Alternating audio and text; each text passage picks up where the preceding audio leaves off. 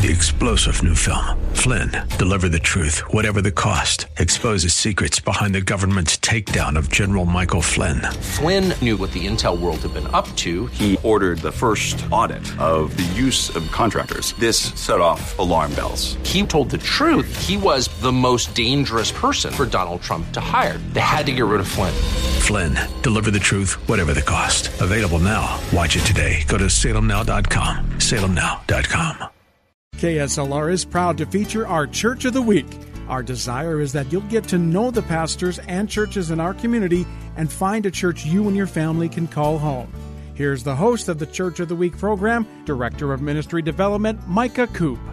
Hello, and thank you for joining us today. You're listening to The Word in South Texas, AM 630, KSLR, and I want to welcome you to our Church of the Week feature. Every week we have the privilege of sitting down with a local pastor in our community, someone who is leading the charge, as it were, in the community of faith and rallying believers for the cause of Christ. And today we have the privilege of sitting down with the pastor of Covenant of Grace Church, Pastor Dirk Russell. Pastor Dirk, thank you so much for joining us today. We really appreciate you taking the time. Thank you, Micah. It's a privilege to be here. Well, we're going to go ahead and get right into it with Pastor Dirk, and we want to hear all about Covenant of Grace and the things that the Lord is doing there. But before we do that, can you give us just a little background about yourself? Sure, absolutely. I'm one of those people who wasn't born in Texas, but got here as fast as I could. There you go. I'm a Midwesterner at heart. Lived in the Midwest most of my life. At the age of, after high school, after graduating, I went to Moody Bible Institute in Chicago. And it was there that I met my wife, and we moved to San Antonio in 1996. We've worked in church ministry throughout that time. We have 6 children together. Our oldest one just graduated from high school this year. Okay, just to make sure that everyone heard that, that all right. Did you say 6 children? 6, yes. 6 children. 1, 2, 3, 4, 5, 6. That's the number. All right, okay, just making sure. My wife is the oldest of 9, so okay. We have a small family by comparison. Yeah, and here's the million-dollar question. Can you name all of them in order? Probably. Okay. So you moved to San Antonio. You have 6 kids, and one of them are the youngest or the oldest just graduated? The oldest just graduated. The oldest is 17. Okay. He graduated from high school. Our youngest is 8. Okay. We have 5 boys and 1 girl. The princess. Yes, the princess. And the boys are affectionately known as the Boybarians. And probably aptly named. Yes, huh? Absolutely. So what brought you to San Antonio? Was it just a family decision? Was it a ministry decision? It was a ministry decision. When we moved, we did have family here. Okay. And they were a part of a church that was looking for a minister of education. All right. So after I finished at Moody Bible Institute, we moved down here to be a part of that church. And I served there for 7 years as their minister of education. Excellent.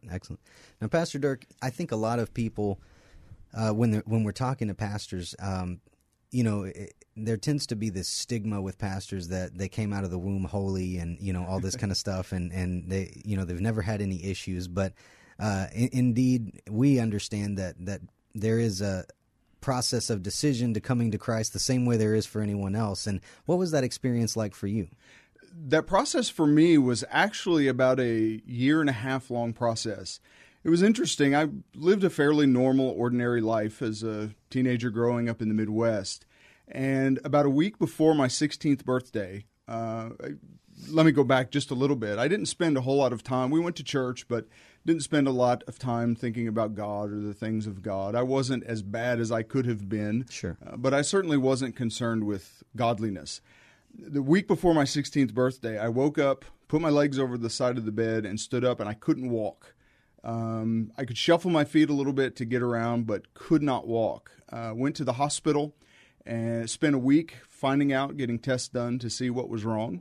And they finally discovered what it was, and I had 2 major surgeries. The first one was on my 16th birthday, so that was wow. That was most kids were getting their driver's license. I was having major head and back surgery. Wow. And that experience kind of opened my eyes. I started thinking about things that I hadn't thought about before. Sure. Thinking about death and thinking about the reality of who I was.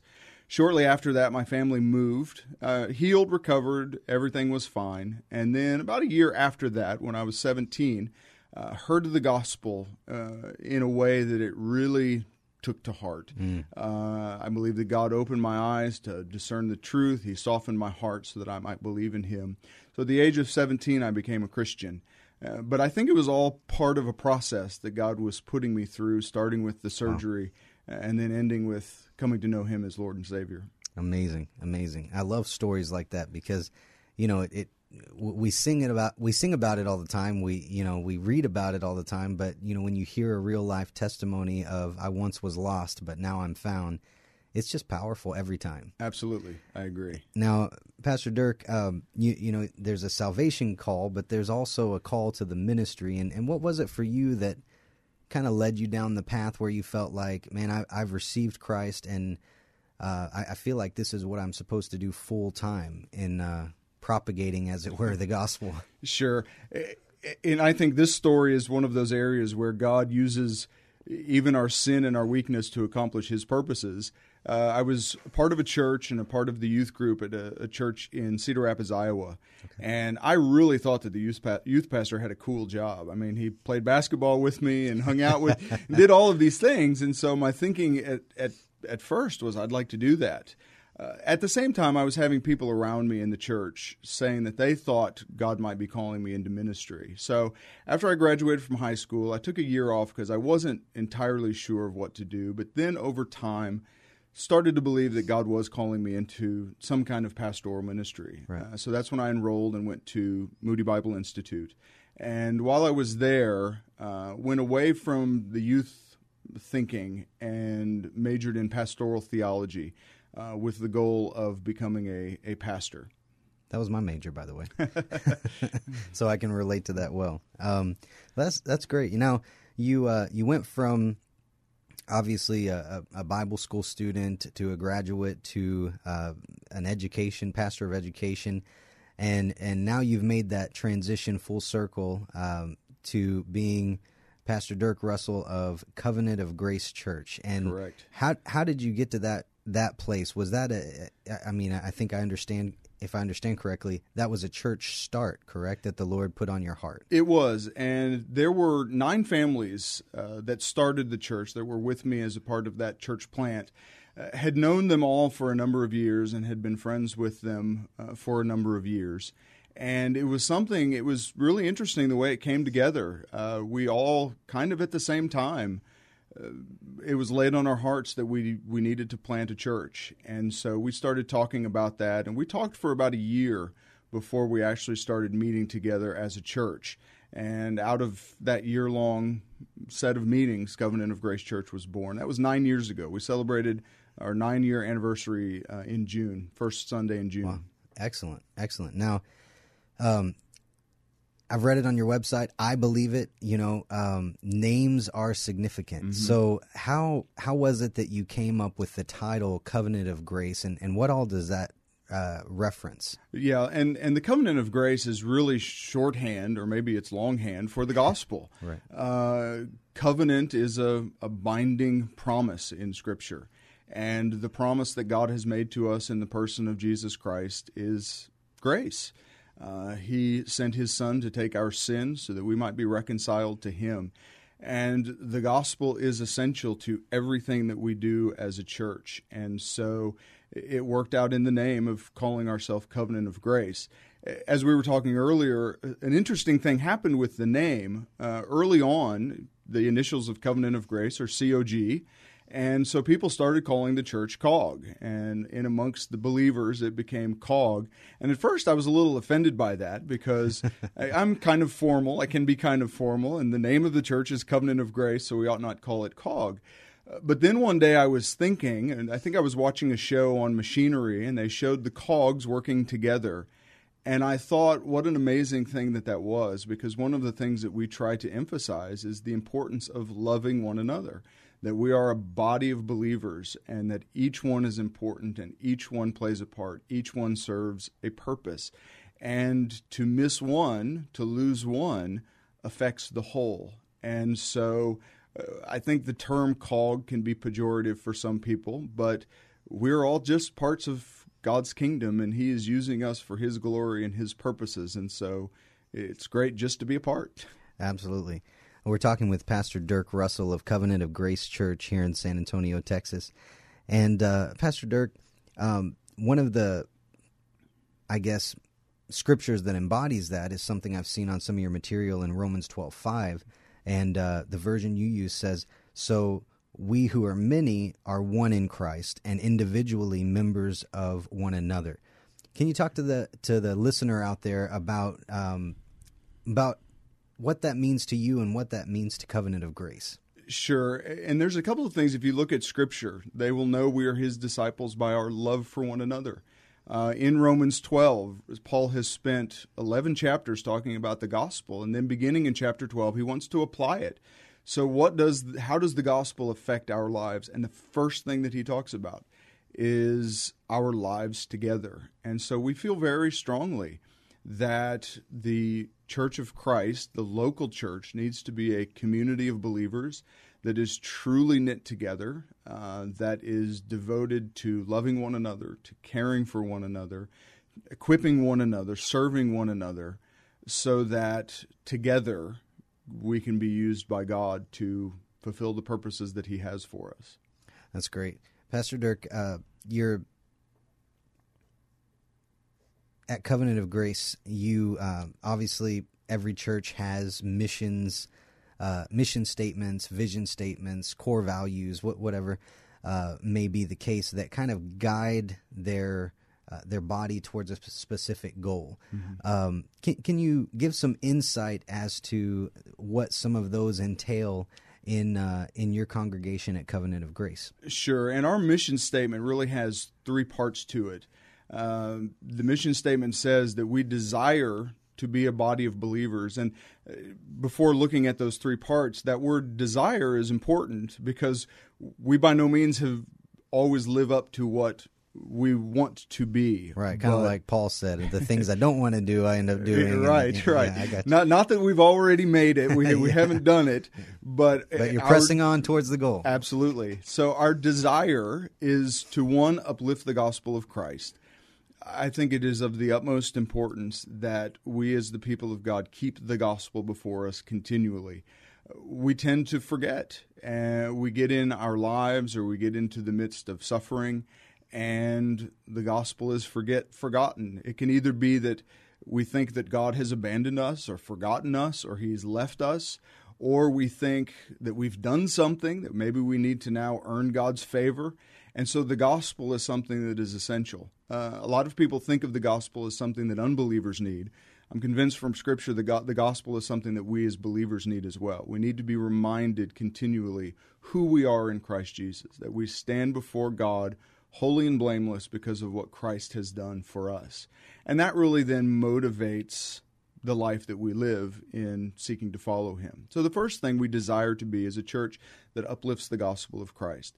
We emphasize, too, the second aspect of our mission statement is we want to be a body of believers that walks by faith. And really what that means is that in everything we do as followers of Christ, we see that Jesus Christ is Lord, and that in following Him, be it in our work, our vocation, our families, we need to walk trusting Him, trusting the plans that He has for us. I've learned by experience that my plans don't always work the way I would like them to. I completely understand that, yeah. And I've spent a lot of years fighting against that, trying to squeeze my plans into God's plans. And so we emphasize the importance of walking by faith. Walking by faith, too, means that our faith is something that's public. It goes with us everywhere that we go. And so as far as missions, we certainly support missions, but we all have a mission every single day, and God sends us out into the world to fulfill that mission. And so walking by faith, I think, embodies that. And then the last thing that we desire to be is a body of believers that loves one another. And we've already talked about this a little bit, but I think it bears repeating. This is essential to who we are as a body of believers. The world sees our discipleship. They know we belong to Christ by our love for one another. And if we can't love one another, there's no way we can take the gospel of God's grace to the world. Right. If you say you love your brother, if you say you love God, but you don't love your brother whom you have seen, how can you love God whom you haven't seen? I think I read that somewhere. That's great visions, great mission, Pastor Dirk, at the Covenant of Grace Church. Now, I wondered if maybe you could unpack those even a little bit further for us. You know, when you're talking about uplifting the gospel of Christ, walking by faith, loving one another, how do you do that in a practical sense from a congregational standpoint? I know as the pastor, you look at those as a maybe your markers that you're trying to hit, or your due north, so to speak. Sure. But on a daily basis, on a weekly basis, service by service, programs, different things. What things do you put in place as the pastor and as the church body to see these things implemented? And a lot of it starts with the fact that we believe that the Word of God is the power of God to change lives. And Yes, so it starts in some ways from the pulpit. And so I want to be sure that in my own preaching, those things are at the forefront, that we're being reminded of those things over and over and over again. And it really then just the Word of God's powerful. And so as the Word of God goes forth, people begin loving one another. And there doesn't have to be, we're not a program-oriented church. We're pretty simple in the way that we do things. We don't have a lot of activities going on. And that's intentional. It's not that we can't find anything to do. Sure, it's intentional. But when there's someone in need, we don't need a program to make sure that that person is cared for. There's a body of believers that loves them, that comes to their aid, that comes to their side, that walks with them through that. And so I think for some people it almost sounds too simple. It can't work that way.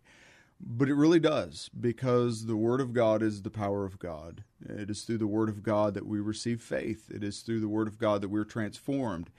And so we see that transformation happening in the lives of people. Absolutely. And Pastor Dirk, you mentioned that you don't put a whole lot of emphasis on programs, but I've heard it said before that successful programs are run by people who care. Right. It's not the program that helped anybody. It was the people involved in the program that actually helped someone. And programs that don't work are just programs that are not being facilitated by anyone, and they're trying to solve a problem with a program. So, I definitely see your point to that, and it's well taken. But there is something that you guys are involved in. Maybe it's a philosophy, maybe it's a perspective of ministry that I find very interesting, and I think a lot of our listeners would find very interesting, and that's the idea behind having a ministry that involves integrating the family. And I wondered if maybe you could take a few minutes and talk about that desire to be an integrated family ministry. Sure, and there is, I think, in the world today, a family integrated church movement. We don't necessarily find ourselves as part of that. We look at what we do as being multi-generational. And so we do worship together, we fellowship together, and there aren't programs in which the kids are divided from the adults and so forth and so on. And it's really because we are a body. We are one body. And so we believe that if God gives gifts to His people, and there are those who are a part of our congregation who are young children who have faith in Jesus Christ, we believe that they're gifted. They're a part of the body. And so they bring something to the fellowship that I couldn't bring. Jesus tells us to have the faith of a child. Well, what better way to understand the faith of a child than by worshiping with a child? One of the most beautiful things that I see each Sunday morning is when one of the older couples in our church sees one of the kids that belongs to another family, and the child runs up to them and hugs them, and you see, it might sound trite, but ministry is going on there. The child is ministering to the adult, and the adult is ministering to the child. And so it's really just about our being a body, our being together, our loving one another. And we think that that extends to every member, to every part of the body of our church. And I love that. You know, I have kids. You obviously have kids, and six. Yeah, six. Yep. We're, you know, I think so many places that you go, you know, children are excluded, or at the very least, you know, they're catered to, or they're separated from the family. And you know, a lot of churches you walk into, and so-and-so goes over here, and this age child goes over there, and the parent goes there, or the mom goes there, the dad goes there. You know, there's all these different things, and that, you know, that's good for emphasizing different stages of life and stuff. But, you know, I think there's strength in what you're doing in, you know, bringing some sort of cohesiveness to the, like you said, the entire body. And I wondered if maybe there was something you could share by way of a story or an example, or just maybe some things that you've seen, like, you know, the example you just shared, but maybe something even more where you see that, because you mentioned it, there seems to be in the body of Christ a little bit of a movement this direction to have an integrated family church. And what do you think are the strengths of that? What do you think that brings to the table, so to speak? Yeah, as I have already mentioned, if we think in terms of our being a body, and Paul repeatedly talks about the body functioning together, that every member has a part to play. And so it might not always be tangible things. It might not be things that I can say, well, you know, they're here, 1, 2, 3, here are the 3 benefits that come from it. But as we look to Scripture as our guide here, it talks about the body being together and the body ministering to one another. And so we'll trust in God to bring the benefits that He sees fit from that. Pastor Dirk, as the pastor, the senior leader at Covenant of Grace Church, what would you say, or what have you heard that people say is unique about your ministry?